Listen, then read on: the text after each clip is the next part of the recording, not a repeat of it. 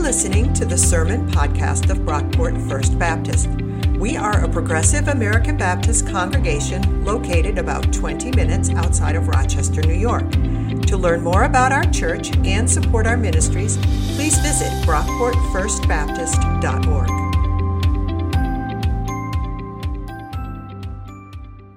A good name is better than precious ointment, and the day of death than the day of birth. It is better to go to the house of mourning than to go to the house of feasting, for this is the end of everyone, and the living will lay it to heart. Sorrow is better than laughter, and for by sadness of countenance the heart is made glad.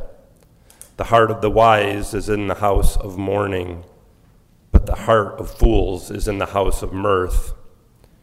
It is better to hear the rebuke of the wise than to hear the song of fools. For like the crackling of thorns under a pot, so is the laughter of fools. This also is vanity. Surely oppression makes the wise foolish, and a bribe corrupts the heart. Better is the end of a thing than its beginning. The patient in spirit are better than the proud in spirit. Do not be quick to anger, for anger lodges in the bosom of fools. Do not say, "Why were the former days better than these?" For it is not from wisdom that you ask this. Wisdom is as good as an inheritance, an advantage to those who see the sun. For the protection of wisdom is like the protection of money, and the advantage of knowledge is that wisdom gives life to the one who possesses it. Consider the work of God, who can make straight what he has made crooked. In the day of prosperity, be joyful, and in the day of adversity, consider God has made the one as well as the other, so that mortals may not find out anything that will come after them. The word of God. Thanks be to God. And thank you, Kurt, for that reading. So before we get in, I just have to share. I talked to my dad on the phone yesterday. He lives down in Pennsylvania, and it was cute. He was like, "You wouldn't believe how cold it's been here, man." He was like, "It was 14 degrees on Friday." I'm like, "Oh, that's sweet." Yeah, wind chill was negative 12 here. I win, Dad. But on a more serious note, before we get into this sermon, I need to acknowledge something that's probably obvious, but it really needs to be said. I am probably one of the least qualified people in this room to speak on this text today. There are easily at least 20 of you in here who I would rather hear what you have to say in response to Ecclesiastes 7 than what I have to say. I read this passage and I get it, I track with it. The teacher is talking about death and loss. It is painful and provocative and raw. But I feel like I could use another decade or two under my belt of some real suffering to really understand what's being said here. That being said, it's my job, so I'm going to do my best. And I invite your grace with this one because I know that I have a lot more to learn on this front than I do to teach. So grace, please. Let's read this passage again. I found this past week reading through this that every time I read this, it struck me in a slightly different way. So I want to give you all that opportunity. Here it goes. I'm going to read it again. Ecclesiastes 7, beginning in verse 1. A good name is better than precious ointment, and the day of death than the day of birth. It is better to go to the house of mourning than to go to the house of feasting. For this is the end of everyone, and the living will lay it to heart. Sorrow is better than laughter, for by sadness of countenance the heart is made glad. The heart of the wise is in the house of mourning, but the heart of fools is in the house of mirth.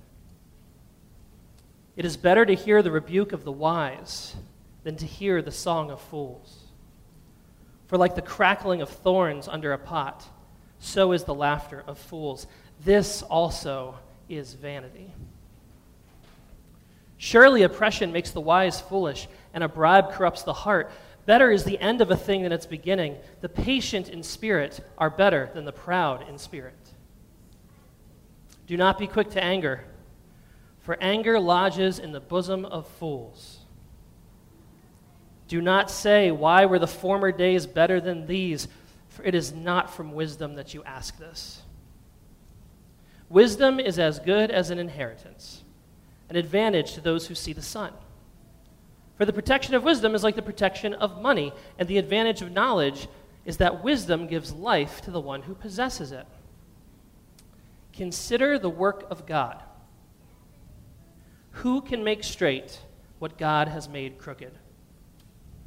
In the day of prosperity, be joyful, and in the day of adversity, consider.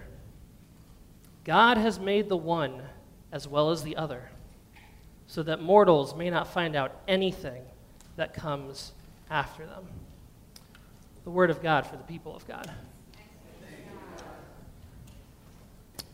Okay. Need a breath. There's a lot there, right? There is a lot here. A lot of very heavy stuff. There's a lot of things said, especially on the front end of this passage, that feels completely backwards. Sorrow is better than laughter? Like, in what world? The day of death is better than the day of birth? What? But before we get too deep into any of that, though, the first thing I want to highlight in this passage for us is the artistry of it all.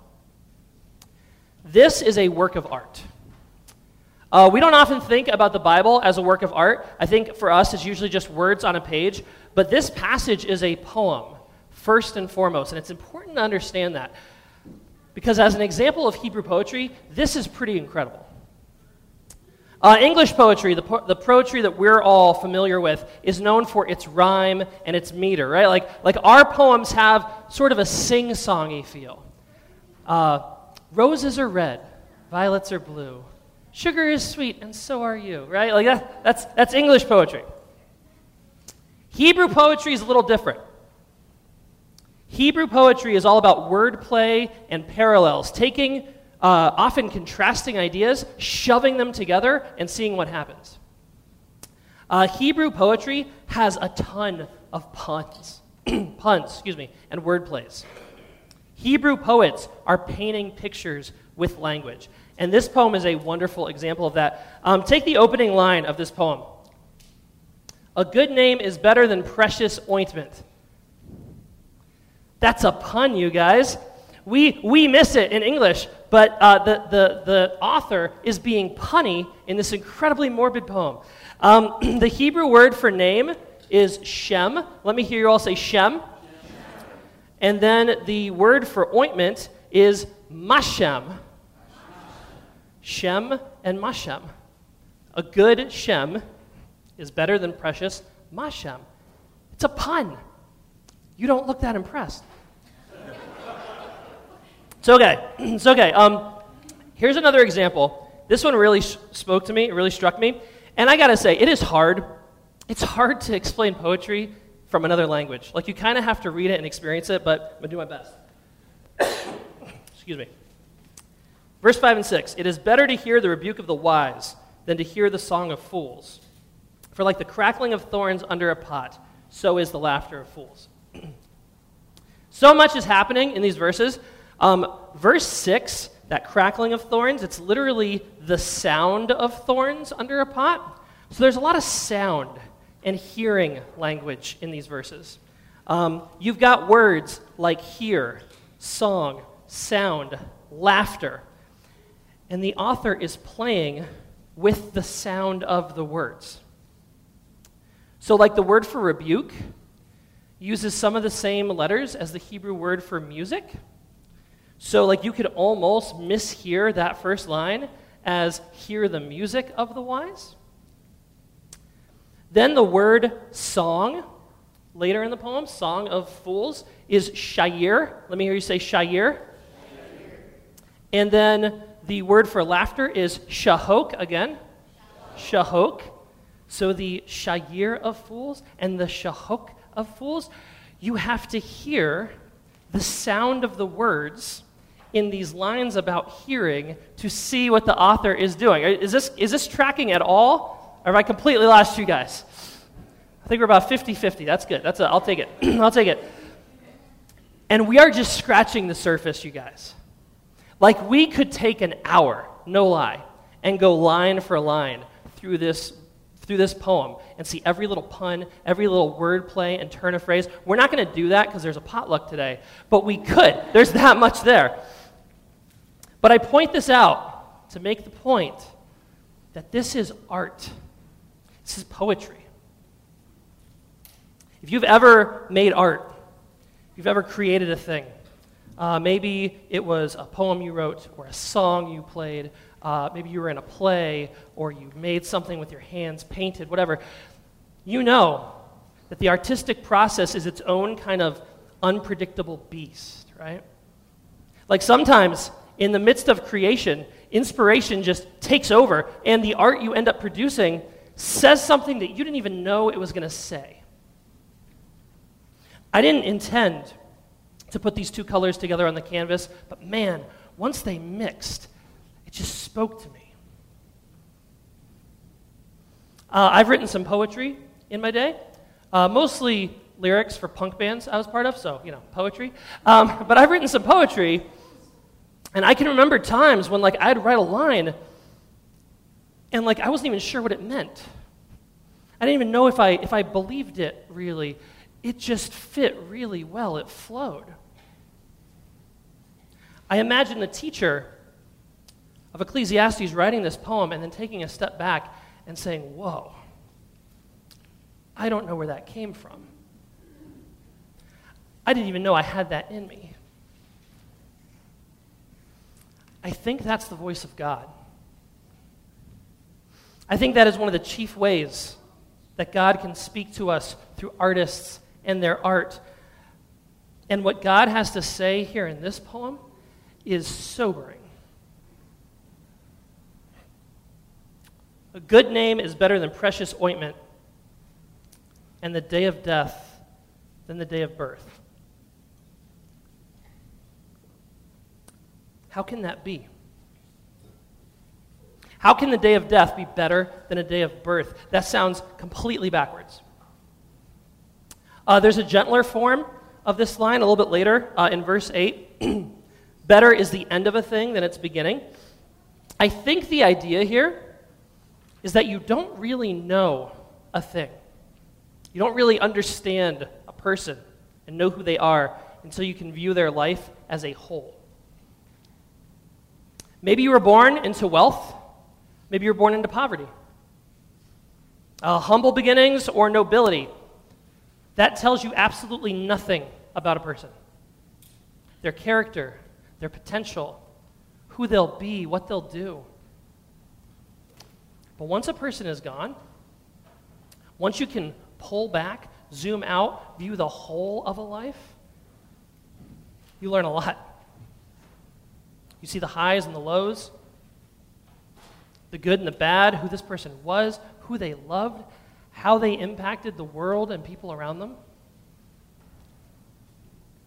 The day of death is better than the day of birth.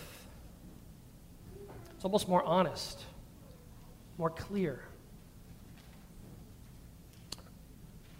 It's also been said that you never really know how much you love a person until they're gone. God, that's a lesson that I don't want to have to learn. But we all do, eventually. Over a long enough timeline, we all learn that lesson. Here's another example. Verse 2 sounds backwards. It is better to go to the house of mourning than to go to the house of feasting. I found one translator who rendered this, it's better to go to a funeral than a frat house.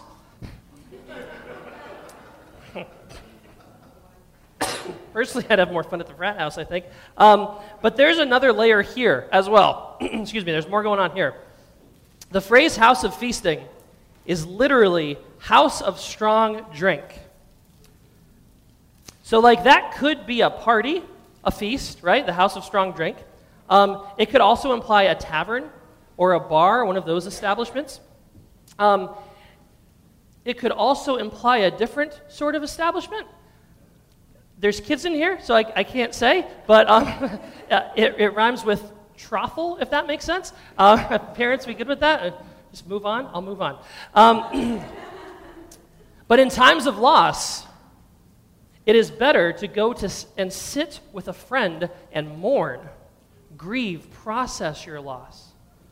That's better than going to the bar down the street and drowning your sorrows until you don't feel a thing. It's like Jesus said, "Blessed are those who mourn, for they will be comforted." You're not going to find comfort in the house of strong drink. Might numb your pain for a few hours, but it comes back. You need to grieve. You need to mourn. You need to heal. Sorrow is better than laughter, for by sadness of countenance the heart is made glad. The heart of the wise is in the house of mourning, but the heart of fools is in the house of mirth. The teacher's getting at this sobering reality that whether we like it or not, suffering is what forms us. It's what makes us. It's what makes us wise. It's those times of loss and grief that we discover what we truly value, who our friends are, who we are. We tend to operate at extremes when it comes to suffering and how we understand it, how we process it. Some people in the church view suffering as just strictly evil, right? Like suffering is a result of human sinfulness, people exercising their free will to hurt others. That's one perspective on suffering. The other extreme, is to view suffering as something that is almost inflicted by God, right? It's like a punishment or God's way of testing us, refining us. I don't think either of those extremes is particularly healthy. And I don't think the teacher of Ecclesiastes lives at either of those poles. Instead, this poem seems to be imploring us to see suffering as a natural part of life. It's inevitable. It comes for all of us sooner or later. Suffering is painful. It's hard. It can shake our faith to the core. But if there's any word of comfort here, suffering is also hevel. It's vapor.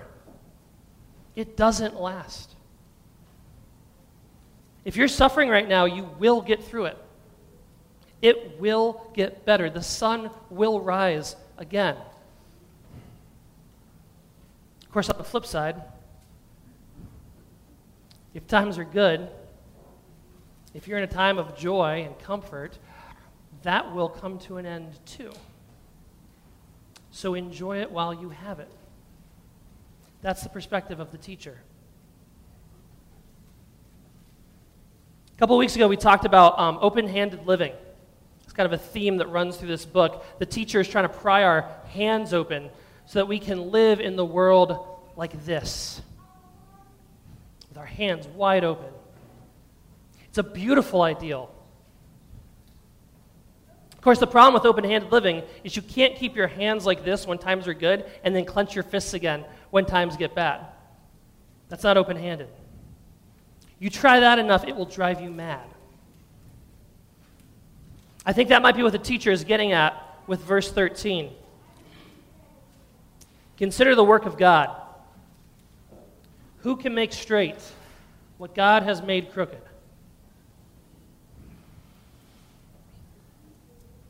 We would love just a straight path through life. Smooth sailing from birth to death without all the bumps and the hardships, the ups and the downs. But that is not how life works. It's not how it's designed to work. Life is a gift. It's all a gift. the good, and somehow the bad. Life is its own complex work of art, designed by the Creator of us all. It contains darkness and light, good and evil, harmony and tension. And it's those mountains and those valleys that shape us into who we are. Don't drive yourself mad trying to avoid suffering. Don't try to make straight what God has made crooked. Don't waste what precious time you have pining for the good old days. Don't say, why were the former days better than these? It is not from wisdom you ask that. It's tempting to read this book and hear the voice of a pessimist, a cynic, so sad, down on life. But when I read this poem, I hear the voice of a pastor who is trying to help us live in this world with grace and joy. The invitation is the same as it's always been: to live our lives with open hands, to depend on God and lean not on our own understanding, to practice the way of Jesus, and to pray that God is going to give us the serenity to accept those things we can't change, and the wisdom to navigate this life with all of its hardships and joys. In the day of prosperity, be joyful. And in the day of adversity, consider God has made the one as well as the other. Let's pray.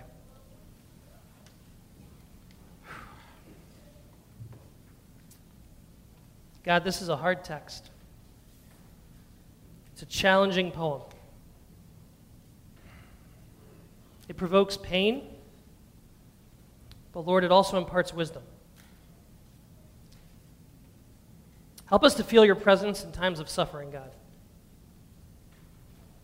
Help us to see you moving in our lives and in our midst, in the good times as well as the bad.